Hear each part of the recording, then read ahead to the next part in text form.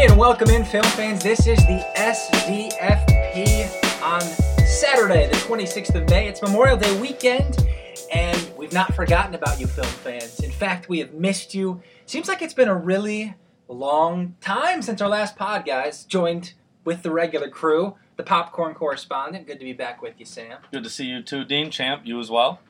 Doing good, Champ? Yeah, man, I'm feeling good. It's beautiful outside. A little hot for my blood. I need to be over there by the water, but I'm excited to be back and talking some movies with you guys. Yeah, we took a little bit of time off. There weren't any great releases the past couple weeks, but we got a couple big ones. Today, we're going to be featuring Deadpool 2. That's going to be our main review. Next week, we're going to be doing Solo. So some big summer blockbusters are hitting just in time for Memorial Day weekend, guys. No surprise there. But before we get to Deadpool 2 and our featured review, we're going to do Who's Watching What. It's been a little while, so we want to run down what we've been seeing, whether TV or in film. But before all that, as we say every pod, there are a whole bunch of ways to connect with the SDFP. Yeah, basically just go on any social media out there and search Second Day Film Podcast. That's on SoundCloud, Facebook, iTunes. We're on Second Day Film written out on Twitter. You can email us at seconddayfilm.com. Basically just interact with us any way you want to. Give us some suggestions. Tell us what you want us to check out and see. Yeah, we just want to interact with you guys out there. One thing if you could do, tell all of your friends to go to our Facebook page and then invite all of their friends. If you do that, I mean, we're bound to get some likes here and there. We want to grow this, and you guys can help us do that. Absolutely. We just got a like from Celebration Cinema North, guys. We did. Celebration is starting to notice us. They're starting to notice us in their busy schedule. It's getting exciting. We're just a couple likes away from 200. So if you could be that 200 like, maybe we'll give you a free business card or something like that. You can send him a mouse pad. Yeah, there you go. A free giveaway. Yeah. A shout out on the pod. Yeah. Well, guys, we'll figure something out. We'll figure it out. We're going to start with Who's Watching What. And I want to start right away with Chappaquiddick, because Champ and I, on our week off, we actually decided to go to Woodland Celebration. This had already been kind of slated for the secondary theater. And I want to dive right into this before we get to Sam's Who's Watching What. Champ, run this flick down if you could. Tell us who's in it, what's it all about. Yeah, so Chappaquiddick it's directed by John Curran, and it stars Jason Clarke as Senator Ted Kennedy. Kate Mara is in this, Ed Helms, Bruce Dern, Jim Gaffigan, Clancy Brown, and Olivia Thirlby. Basically, this movie sort of tells the story of a little slice of history that Ted Kennedy was involved in which he basically killed a girl while he was driving his car, drove her off a bridge. This is in 1969 on Chappaquiddick Island.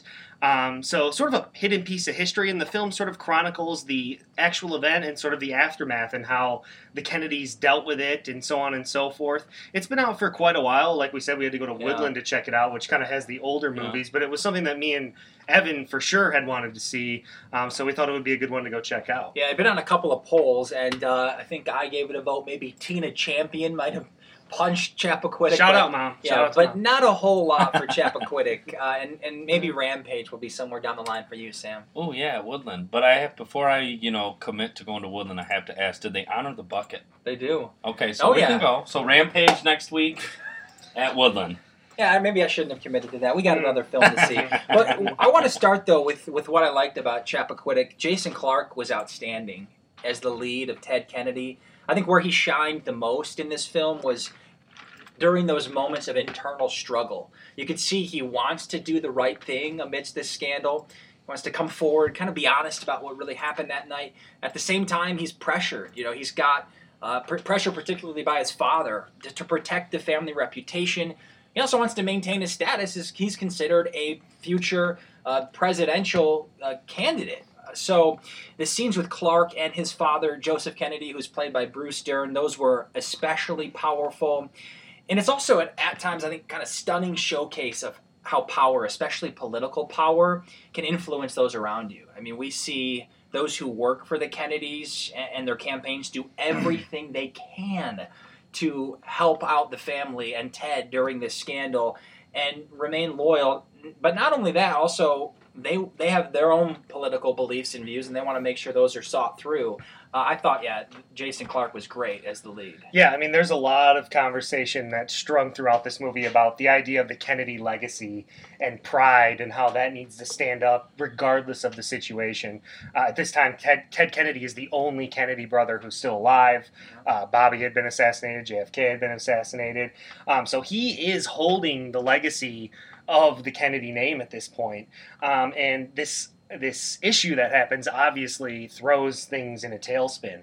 But what I really liked about this movie, and I said this after to you, Evan, is I compare it to sort of ESPN's 30 for 30 series. And what I like about the 30 for 30s is they really take a moment in history and put the microscope on it. They really bring out like every little thing that had to do with a very specific point in time and really tells everything about it.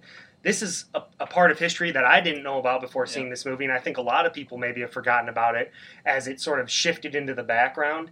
And I think that, like the 30 for 30s, the directors and the filmmakers did a great job sort of illuminating the whole issue that was going on Chappaquiddick Island. And I didn't research a ton afterwards to figure out how this was put together, but there are so many moments where it's just Ted Kennedy and maybe his best friend.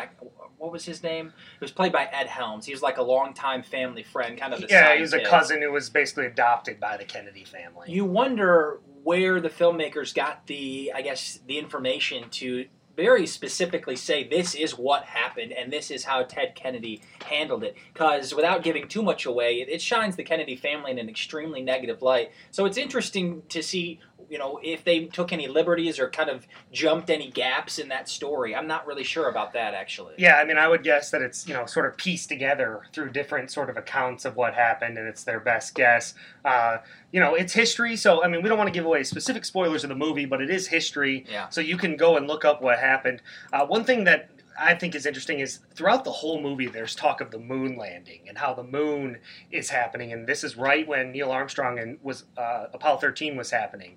So it's a constant presence throughout the movie, and I think that's important because it illustrates maybe why people haven't realized this incident in history, because it was so overshadowed by the lunar landing, which was obviously something that people thought maybe would never happen. So it was just dominating the headlines. Yeah. And it sort of shows how maybe something like this involving a very famous person might have slid through the cracks of history. Yeah, and we know he obviously never got a presidential bid, but he was among the Dems running at one point, and he held a place in the U.S. Senate for a long time. So they actually showed what I think were real clips of interviews afterwards of people asking, just random citizens their opinions of him following the incident. One thing I didn't like, and we talked about this right after, Champ, is I think generally speaking it's kind of a dark, true crime drama, and some of the humor that was featured mostly in the middle portion of the film, there wasn't much of a comedic tone in the beginning or the end, but there was just randomly a bunch of jokes scattered right in the heart of it, and not just that, but humor about things that you wouldn't envision people in this situation joking about. I mean, these are real world issues with huge consequences.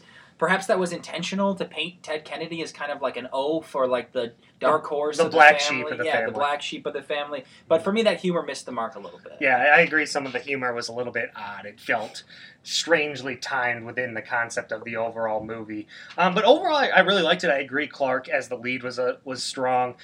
Kate Mara and her limited screen time is very charming, and it makes her death all the more tragic. Ed Helms is good. The supporting cast, I think, does Bruce Dern as a very old, Jack Kennedy, who's in wheelchair bound. He delivers a good performance without speaking. So I think it's a cool movie that illuminates a part of history that maybe have snuck through the cracks, and it's definitely worth checking out, I think, especially if you're into history. Yeah, I agree. I gave it a 7 out of 10. I kind of wavered, and you did too. You went on the high side. Yeah, we both agreed we'd probably be around a 7.5. I decided to round up to an 8 because I like the movie a lot. I don't think there's one line that I think is interesting, and it's not too much of a spoiler to say, but Sorensen, one of his advisors at the end, as he's battling with what to do about this, and Ted Kennedy asks him, am I doing the right thing? And he says, I don't know, Ted. History usually decides these things. I'd say Ted Kennedy made maybe not the right decision, but in terms of history, I'd say he won that gamble. Oh, absolutely, and that was a powerful line. Mm-hmm. Obviously, we know you didn't see that, Sam. Sounds like something that I'm going to have to definitely put check on the list there. I love true facts, true stories. Yeah. That's one of my bases I always, rely on. not a murder mystery. Well, So- that's up for debate, actually. Yeah, Oh, yeah, okay. yeah, absolutely. But what have you been watching, Sam? So actually, like back in November, I was having a tough time of just a lull point, of a show to watch. So I kind of did like a Netflix kind of dive in. I just kind of went through Netflix, seeing what was out there. I didn't really know. Sometimes when you search online on Netflix, it's just like, this, you've already seen them all. So I came across the show Riverdale. I was kind of skeptical about it.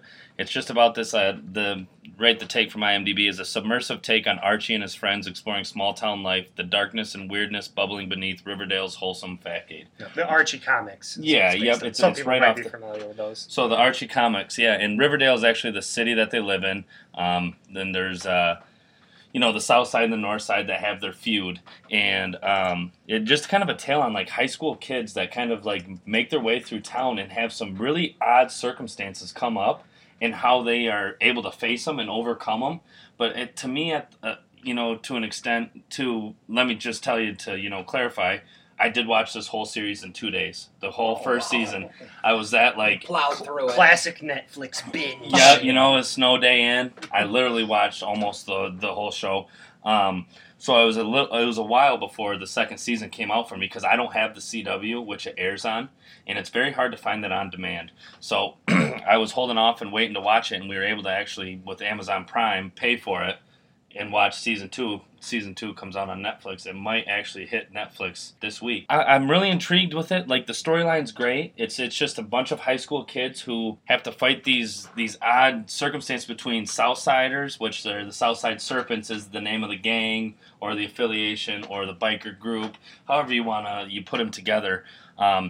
It seems like they just have a bad rap that we don't really know about yet. They haven't gave us too much detail on why Southside. They look at the Southside as like the drug runners, the criminals, like they kind of it's kind of rich versus poor. Right, exactly. So then you have the hierarchy, which even the mayor is on the side of the Northsiders. The socials Which- and the greasers, is that what Yeah, we're talking about here? ex- I mean, It's- but it's- basically you've got the you're right in bikers the- and the rich families. You're right in there. And it pretty much follows behind the lines of Archie, played by KJ Kappa. I wasn't too familiar with him. The only person I was really familiar with is Cole Sprouse, if you've ever seen The Sweet Life of Zack and Cody on Disney Channel. That's Big Daddy. Big Daddy. Actually, both twins. They flip out to be the kid there. And so he plays Jughead, who is actually... It's kind of the outsider. he's kind of the guy that everyone's kind of like, you hang out with but then again, he just, is quiet to himself. Archie's the big bad, most popular. Everyone wants to be with Archie. Betty is the goody two-shoe, but is she goody two-shoe? Her mom really forces her to be, who is the editor of the newspaper. So a lot of ties to everything. And then Veronica Lodge is the new girl that moves to town, and everything changes. So it's a very, very unique show for me. I've kind of started watching it just off a hunch, but quickly, was, filled with, well, shoot, now I really got to watch it all because, I got to know what's going to happen next. And it kind of hooked me, grabbed me. I like it. It's on.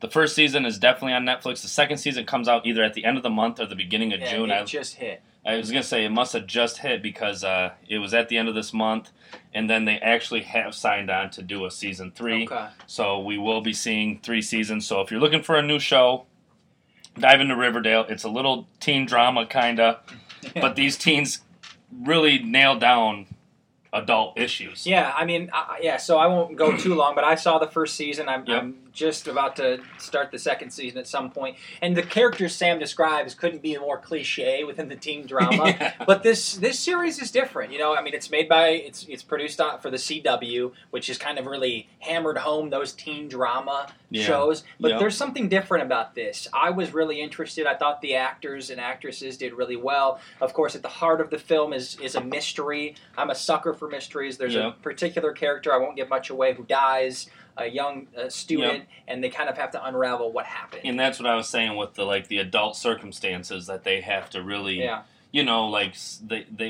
they want to capture who did it. Think of like Twin Peaks if you're thinking of like a 90s show.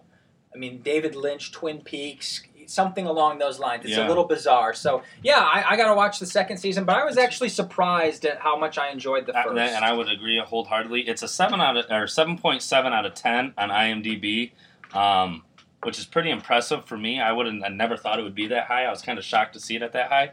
So it missed me, and I'm not the only one that digs it. Yeah. So Yeah, it's not bad. All right, Champ, what are you watching other than Chappaquiddick? Yeah, I just got one other show I got to mention since this is a film podcast, and I know you guys have heard me talk all about this in our little group text, but I'm in love with the AMC show James Cameron's Story of Science Fiction.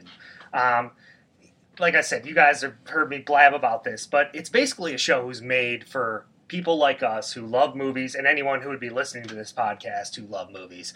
It's basically a documentary-style show that examines different aspects of science fiction. So far there's been 4 that have aired, and they've been Aliens, Space, Monsters, and Dark Futures. And there's 2 more set to air Monday called Intelligent Machines and Time Travel. What I love about the show is intermixed with sort of scenes from some of the great science fiction films is James Cameron sitting at a table having nerdy film conversations with great directors like Steven Spielberg, Guillermo del Toro, Christopher Nolan, Ridley Scott, George Lucas, and they take sort of deep dives into science fiction. And just listening to them talk about these abstract concepts associated with sci-fi, you can see why they have created such amazing films within the genre. There's also a lot of like super famous actors and authors and genre experts and some of sort of the technical experts of the genre that have created some of the most memorable creatures from the genre that are interviewed and provide thought-provoking commentary mixed in with scenes from these great movies.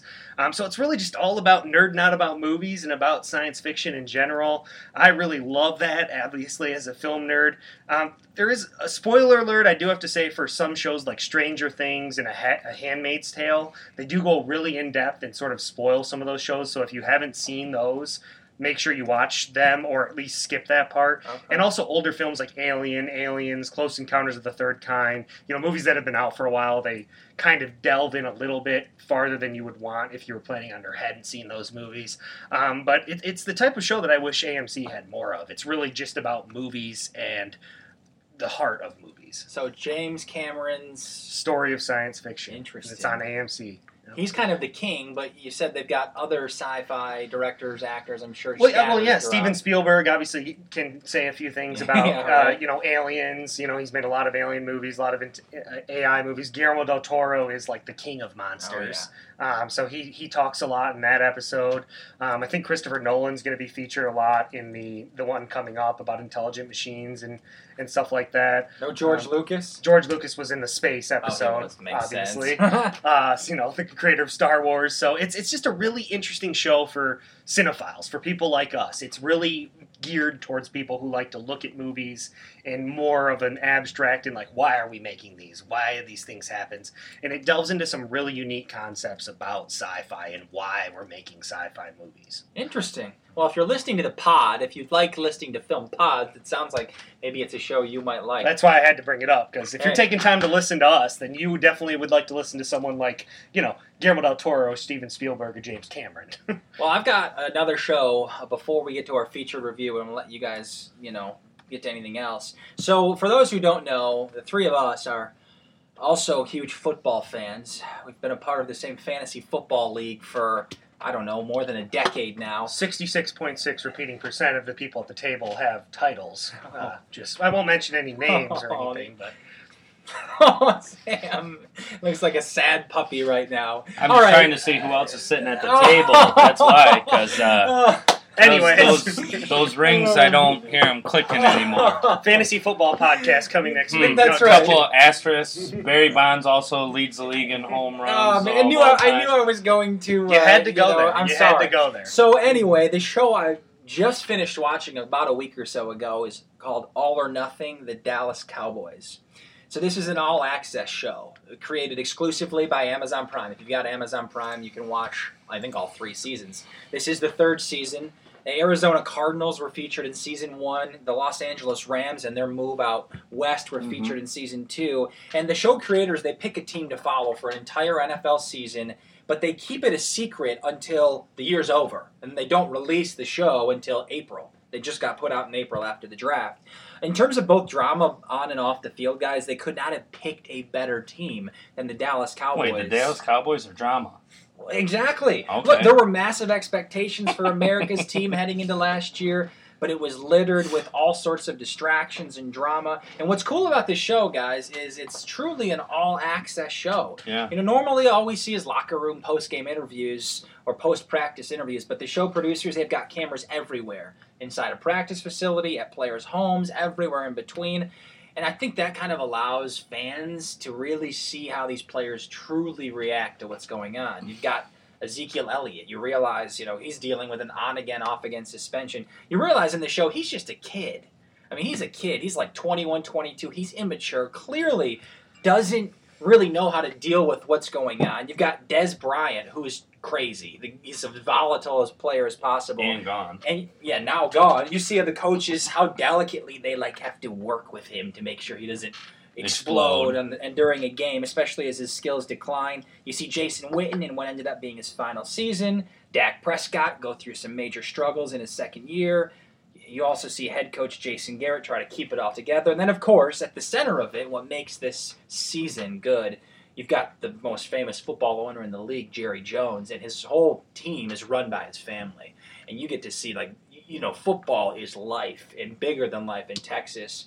And it's well illustrated in this series. Like Champ said with the show he just mentioned, if you're a film fan, you want to see that. If you're a football fan, I recommend All or Nothing. Have you guys seen any of these seasons? I've seen hit or miss, like a couple of them. Because HBO does Hard Knocks, and then Yep. So Amazon does kind of the whole season. Well, Amazon has the they started to transition this to college too, because Michigan football has the All or Nothing series. That's what I've seen that one. Yep, so I know I've seen the All or Nothing. I'm sure a lot of people listening or Michigan fans have watched that. So if you're a football fan, it's really cool. It's it's a huge kind of reveal behind what's going on behind the 33.3% repeating at this table are Michigan fans. So just want to make sure that same 33.3 repeating percent do not have rings in the AFFL. Okay, anyways, we're gonna move on now to our featured review, guys. This is a highly anticipated superhero, well, not really superhero movie, a Deadpool 2. I shit my pants. Actually, that may have been me. Oh, you're living the dream, Stevie. Yeah. Devil may care attitude. Strong thighs. Beautiful girlfriend. Sorry I'm late. I was rounding up all the gluten in the world and launching into space where it can't not hurt us ever again. Kiss me like you miss me, Red.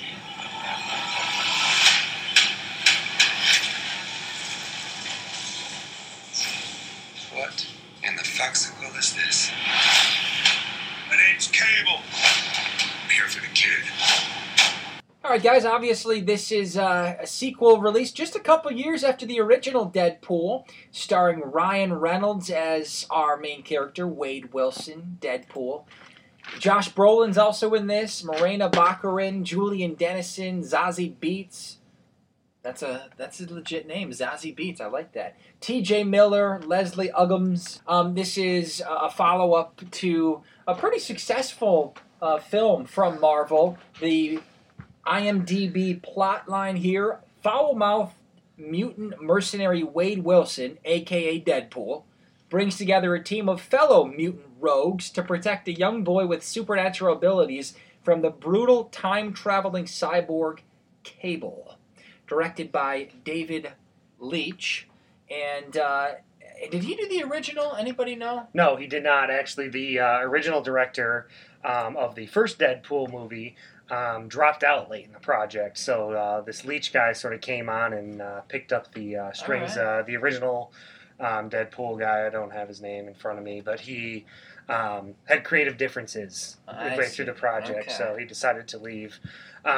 But yeah, Deadpool. When you talk about Deadpool within the yet another superhero comic book movie here, he is, I think what we need to briefly say is Deadpool is actually considered to be part of the X-Men universe, not the Marvel Cinematic Universe, which we talk about, even though he is a Marvel property. That has to do a lot with which studios own the rights to which characters, yada, yada, yada. We Yeah. don't need to get into that minutia, but you just need to know that he is in a different universe, at least for now, than Captain America, Guardians of the Galaxy, Thor, all Yeah. of them. Yeah. And Deadpool, obviously we had the Ryan Reynolds movie from a couple years ago. He also made an appearance in the X-Men Origins Wolverine, where he was also played by Ryan Reynolds. His reception from that was not very good.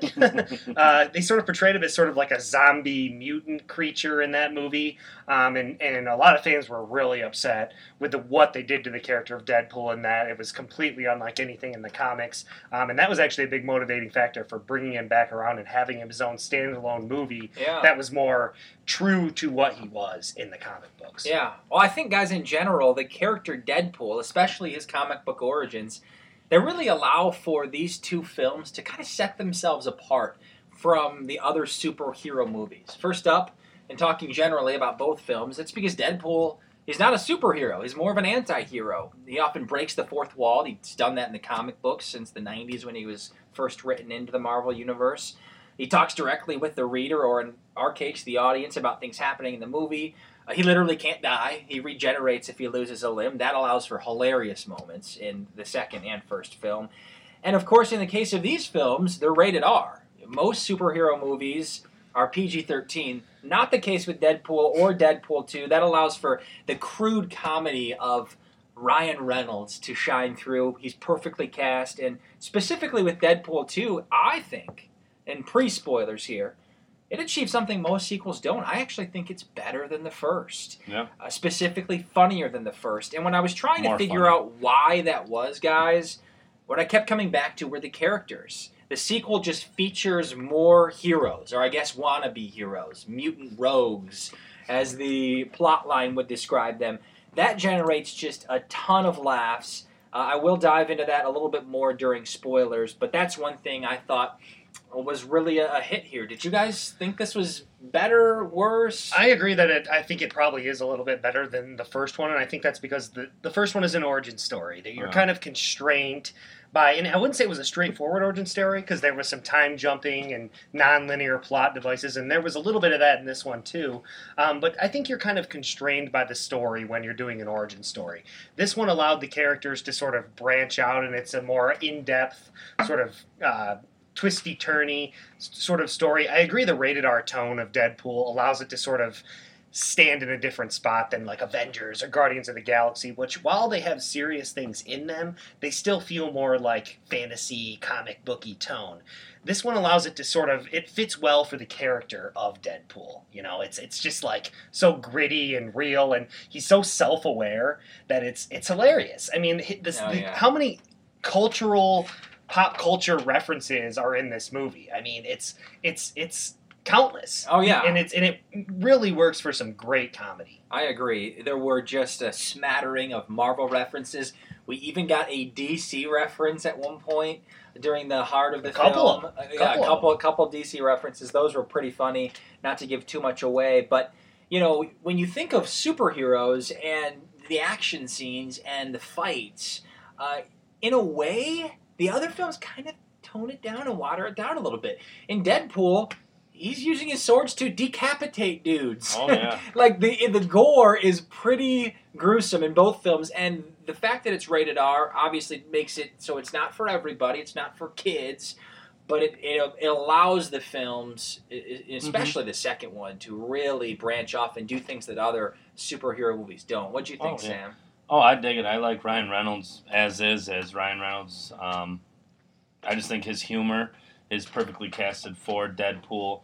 The kind of like the jokes, how he slows down and tells you the joke, you know, as they slow down the fight scene. Like, I just feel like that just fits right into like how he is as a person. If you ever, you know, just watch any of his Perfectly cast. Yeah, if you ever watch any of his other flicks. I thought the first one was funny. I came in with, you know, expectations of it to at least hopefully be as funny. It exceeded that. I laughed my ass off, you know, like just every little thing. I was a big X-Men fan growing up, so with them to tie into the whole X-Men was really cool as well. Seeing Colossus, and then we laughed at that point with Nightcrawler standing there, and they're like, "Jesus Christ, where is everyone?" Some just like the certain scenes and the funny parts really tied into it all, and he did really really well. And the storyline was great. The plot was fine. I liked the villain, the whole twist in the whole movie. I just thought it all came together. Left it open for another one. Yeah, so, I mean, there's almost no plot in either Deadpool film, really, especially the first. There's not much to it in terms of actual story. I think there's a little more this time. Yeah, I think there's a lot more this time right. with the little kid and there's more characters. You have to move it along. But I was waiting the first one didn't have much of any, and it was successful nonetheless. This movie's just really fun to watch, whether it's through the comedy. Obviously, you never know when the next hilarious line, whether it's from Ryan Reynolds or T.J. Miller as his friend, is hilarious. Oh, yeah. Everyone gets a little bit of a chance. Even Josh Brolin, who plays Cable, yes, he's playing another villain within the Marvel, kind of global world here. But so even he has a couple lines that are kind of funny, and it sort of comes off as awkward because he's like this time traveling guy, big macho man. But aside from the comedy, I mean, it's gory hand-to-hand combat, but it is some awesome fighting. It's wonderfully choreographed. It has a lot of martial arts and kung fu origins to it.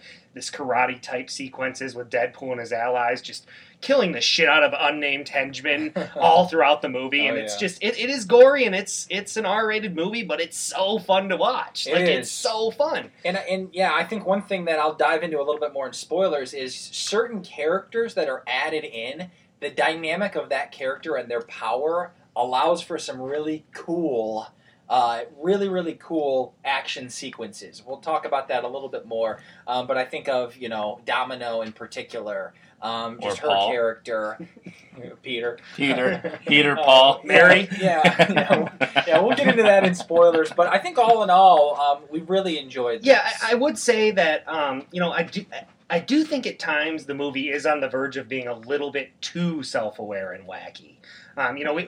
There's moments in this story where we have sort of a heartfelt moment, and it's supposed to be serious and stuff, but then it's immediately usurped by a goofy line or wisecrack, or some goofy opening credits. Right. Yeah. As soon as you think there's a heartfelt moment, they steer off and do the credits. Right. I would like the movie to take itself seriously once in a while, because I do think that it is actually trying to send a message about Deadpool and trying to become a hero and a full-blown hero and not just an anti-hero and someone who has to live to actually do some good in the world. I think they actually are trying to say something about that, and I do think at times it gets a little bit too wacky. I think it should play it straightforward sometimes, and I think sometimes it veers a little closer to cross. How often does Deadpool play it straightforward, though? He doesn't really. Even when he is playing it straightforward, he's still doing some sort of wisecrack. But there are some serious notes. Absolutely. Well, I was going to say, one of the things I liked about it, especially in contrast to the first one,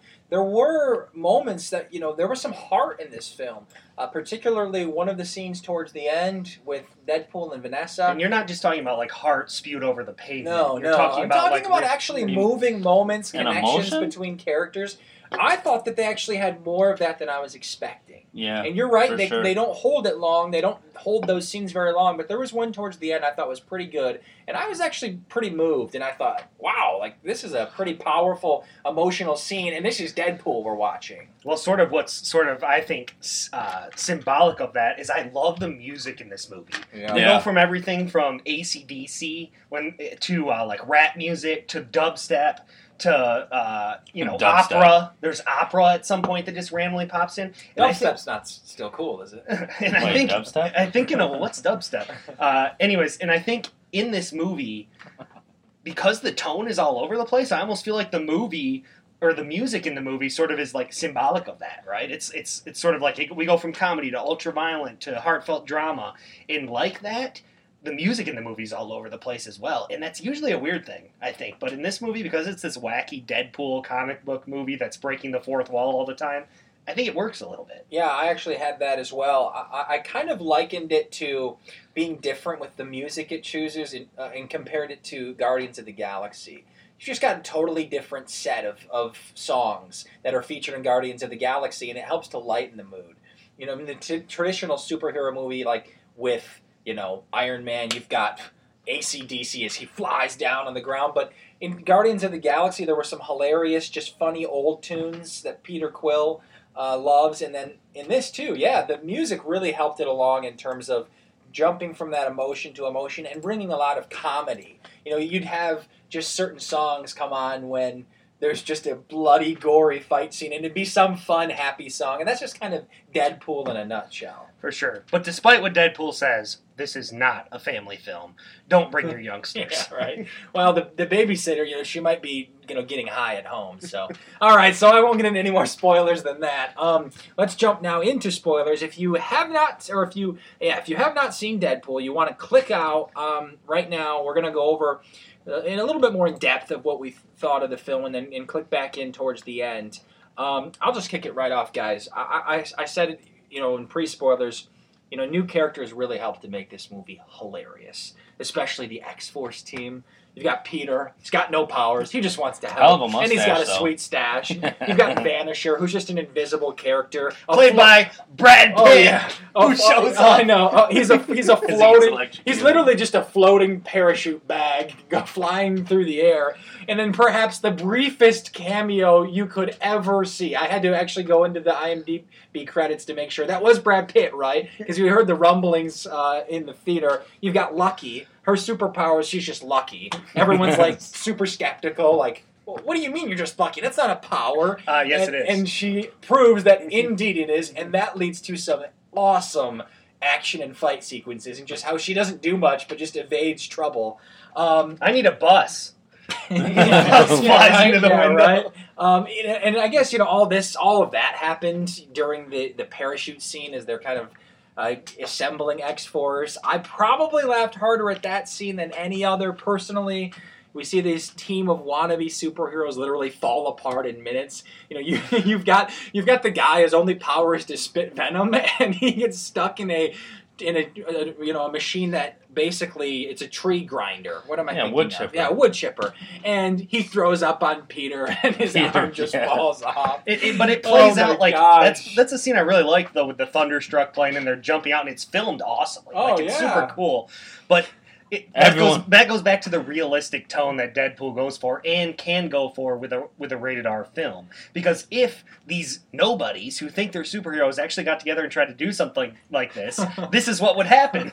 And that's a direct contrast to something like the Avengers, where everyone's just so super that they're super duper, can never do anything wrong. And that's hilarious to see something like X-Force, which is like, what is that name? That's terrible. It's gender equality and neutral, as Ryan Reynolds says.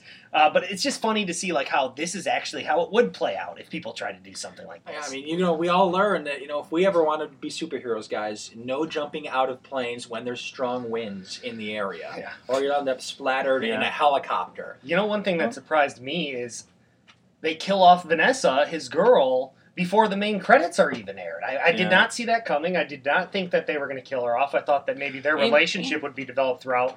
But I think they did develop the relationship a little bit more throughout the movie after that, though, with the whole, like, not being able to get through the Force and saying, she tells him, speaking of heartfelt, that his heart is not in the right place. Yeah. And that the tie really is there, and it really makes, and I think that's when you said there was a lot of emotion more with Deadpool. I feel like that's where they generated all the emotion. Yeah, she was still in the movie. I was surprised that they just were we're it going was to kill quick. you. Yeah, I mean, I think that... Should have sharpened that. No, I agree. And obviously she's a big part in the plot in terms of him coming along as more of a superhero rather than an anti-hero. But I mentioned I really liked the last scene where he finally meets her right before he's kind of Kiss me like he's you miss me, revived baby. by Cable, who goes back. But no, there was actually a heartfelt moment, and that was really a cool moment. I thought it was powerful. You kind of had one of those a little bit earlier in the film, but like I said, they veer off quickly in the opening credits, and the credits are like, produced by... No way in hell you just killed her. Yeah. You are horrible people. Yeah, and that was a carryover from the first one as well. But you mentioned Cable reversing time and giving Ryan Reynolds another chance. That was another detail I liked is going into this, everyone's like, oh, Cable, he's going to be the bad guy, another Josh Brolin villain. Yeah. By the end of this movie, Cable is actually the hero. He's part of the team. He makes a transition, and what we find out is really there is no straight hero or villain in this movie. Everyone has motivations for different reasons. Yep. And I think that is a really interesting concept. It really plays on that same idea of the character of Deadpool itself. Like, what is a hero? What makes a hero? The only villain was the headmaster. Yeah, you could say him, I guess, but you know, pedophiles. yeah, you could say them, but I But the think cab driver got him. but I think that it's really an interesting idea of, you know, what makes a hero, and that this movie plays into that well, and Cable Very much becomes so. one of the most interesting characters in the movie because of that, I think. Because you understand his motivations. And it is. It's very real. It does feel more real. In between watching the first and second, I did a little bit of studying up on Deadpool and discovered that in the comic books, Cable and Deadpool are a team. So I kind of knew there was something more to Cable going into it. Yeah. Kind of half spoiled it for myself. But yeah, I agree. You know, you have these characters that just seem more realistic, and they can't survive every absurd fight or battle. And you know, I mentioned it in the beginning, and I know, Champ, you said, I think you guys both said this was a hilarious part of it, is, you know, his regenerative powers. Those just allowed for a couple of awesome with the baby legs. scenes. The Well- baby legs is such unique, like, slapstick Oh, physical yeah. humor. It's one of the better ways I've ever seen it done, honestly. Oh, yeah. As he's crossing his legs. Are And you wearing what does he say? Like a short shirt, or Yeah, like yeah. what's he? Yeah. Are you- I forget what the word is, Yeah, but but yeah. it was funnier than hell. He just had like a little, like It a was a button up Hawaiian that just shirt. covered his crotch. But Yeah. there's lots of jokes and references, like we mentioned, to other comic book heroes in the DC universe. You know, he says, "I'm Batman" to Cable at the Oh, start. You know, jokes about the cab driver calling him Brown Panther, and he's when they take his powers away by putting the collar on, and he's like, "Oh, now I'm just like a bag of cancer. Give me a bow, and I'm basically Hawkeye." You know, just like these funny. You know, he calls Josh Brolin Thanos.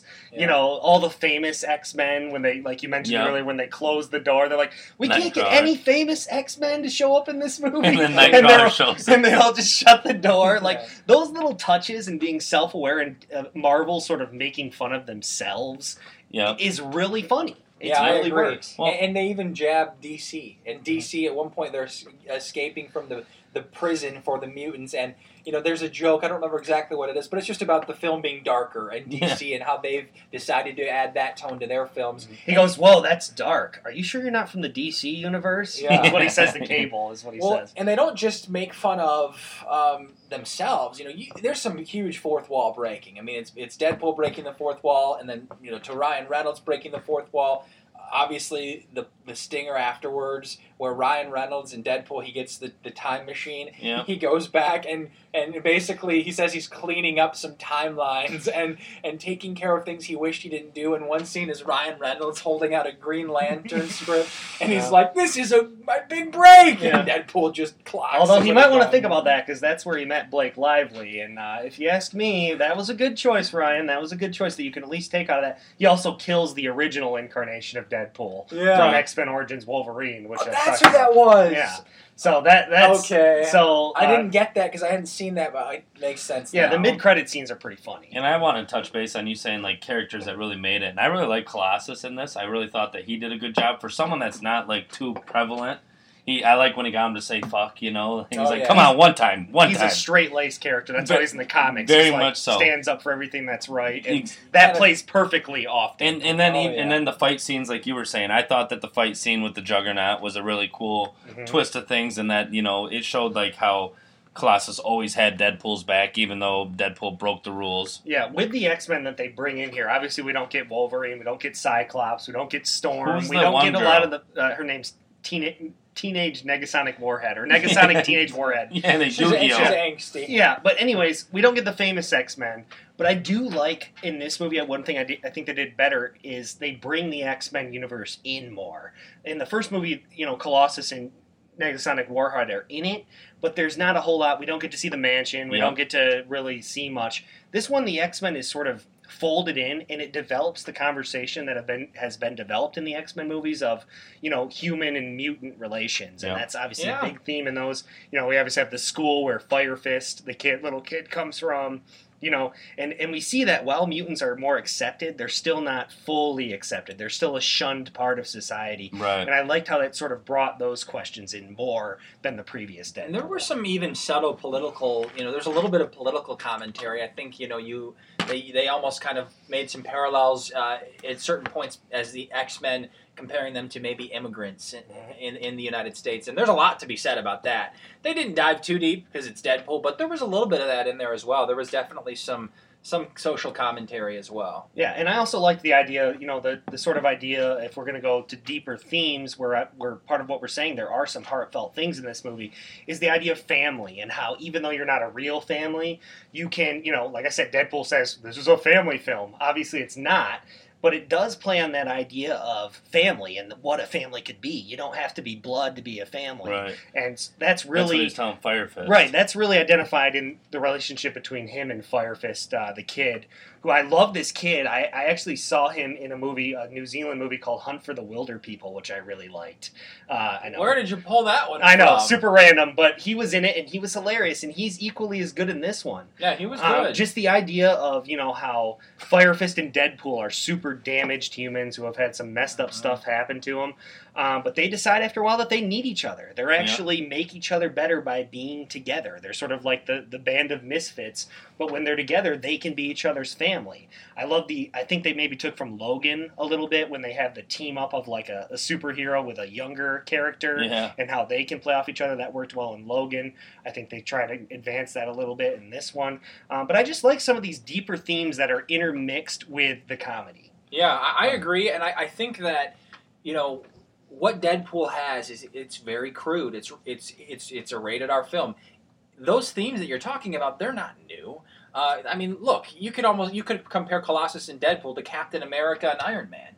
But you've got this more edgy film where we've seen a lot of these themes and these family relationships and the idea of you don't have a family but you find your family. That's not new. But because Deadpool has got its own edge to it and the jokes can kind of take it a notch up, it makes it feel unique in its own way. My favorite's when Fire Fist takes the food to the Juggernaut. We don't know it's the Juggernaut yet. And he drops it underneath, and he's about to take it, and the little snack pack's still sitting there, and he reaches under and slaps it, and he goes, and he sits down, and the guy, hits it or whatever. He goes, we're a team. Yeah. Like when you say... We're like Tupac and Ice Cube, or something like that. But yeah, it's this movie's jam-packed with comedy, and original comedy, and it's delivered well by funny people. Oh, absolutely. So, I think that it's definitely a good time at the movies.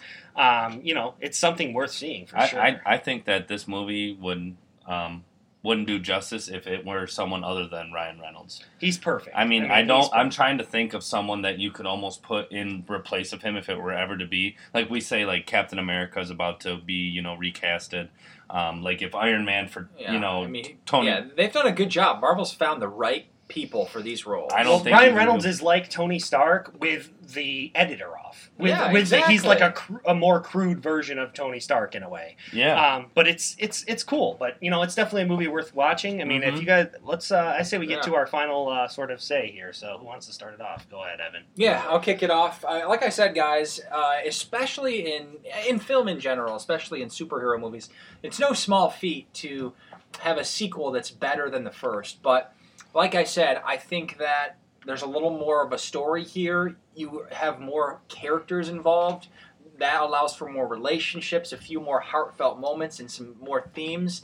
And all in all, there's just a lot to this movie. It's hilarious. Obviously, it's not for the faint of heart, but I really liked it. And for what it is, a really crude superhero, anti-hero movie, I don't think you can do much better. I gave it an 8 out of 10. Yeah, I agree. Ryan Reynolds is what makes this movie. Yes, we have some good supporting characters this time, but Ryan Reynolds just drives the whole film with his humor, his wit, his awkward charm, you could say. This movie, I was laughing out loud nonstop. Everyone in our theater was. It was consistently funny throughout the whole thing. But at the same time, like you said, Evan, it has heartfelt themes. It has some really important moments between him and Fire Fist, for sure. Cable is a great addition. He's sort of a complex character who we think is a villain, then we find out, no, he's actually a hero. Like I said, I do think there are times when it borders on being maybe a little bit too wacky, but at the same time, that's what I like about the movie. Yeah. The action sequences are amazing. I feel like it's a great throwback to some of the kung fu martial arts movies. It's just a really fun time at the theater, and I gave it an 8 as well. So, for me, it took me a minute to kind of say, like I wanted to give it a 9 really, really bad. I didn't think I could justify giving it a 9, although I didn't finish my popcorn bucket, which is very rare. So, I mean, I must have been laughing too much to be able to eat my popcorn, Are you feeling okay, bud? Wow. So, all in all, I don't think I can give it a 9. So I went 8.5, but I'd have to go on the lower end of the 8.5. I just couldn't give it a 9. Yeah. So I would do an 8 because of we don't do halves. So I would go with an 8 as well. So I think the general consensus would be an 8 here. I would say an 8 on the plus side. Yeah, and just to be clear, like, we don't have these crazy rules, but we all rate on IMDb. So we go on the IMDb scale. And that's what they have, can't. 1 through 10, so that's how we do it as well. But yeah, I think we all thought this was 8 really on the plus good. side. And for what this is, I don't know if this kind of movie could ever reach a 9 or a 10. But for what it was, we all really liked it. Deadpool 2, a huge, huge thumbs up. Highly from recommend the SDFP. All right, guys, before we wrap it up, let's get to the ways to connect with us. Business cards. Business cards, although Champ has about 672 more left. I counted them all on my business call. Hey, I actually made a return trip from the theater. I was heading there, and I turned around and came back to get the business cards so I could hand a couple out. So that's why there's 672 left. Yeah, so I did my part on that one. But yeah, we got to do a better job handing those out. We paid for them. Maybe we can They're get nifty. the theater to put them up. Exactly. They Great. like us. Celebration. They love we us. love you. We love you. You give us Facebook likes. We give you Facebook likes. It's a great It's a partnership. transition. But anyways, right. other than business cards, like I said before, all social media, just search Second Day Film Podcast, SoundCloud, iTunes, Facebook, Twitter. Tell us what you're watching. Yeah, let us know what you're watching. Like us I the said, worst- we're going to be doing Solo next week, but after that, I think we'll probably have another What's one your of our- favorite Star Wars film? Yeah. Let us know. I think we're going to have another poll after that. Like I said, podcasts will hopefully be semi-regular here with summer. We're all busy guys, so we have other things to do. But we're going to keep trying to watch movies and We'll do be putting them podcasts out. on a semi-regular basis. It's good to be back, though, guys. I'm glad we're back from our little short break here, and we'll keep moving forward. Yeah. Absolutely. As always, thanks for listening in. We're glad to have you listening on this Saturday. Thanks for joining us, and we'll see you at the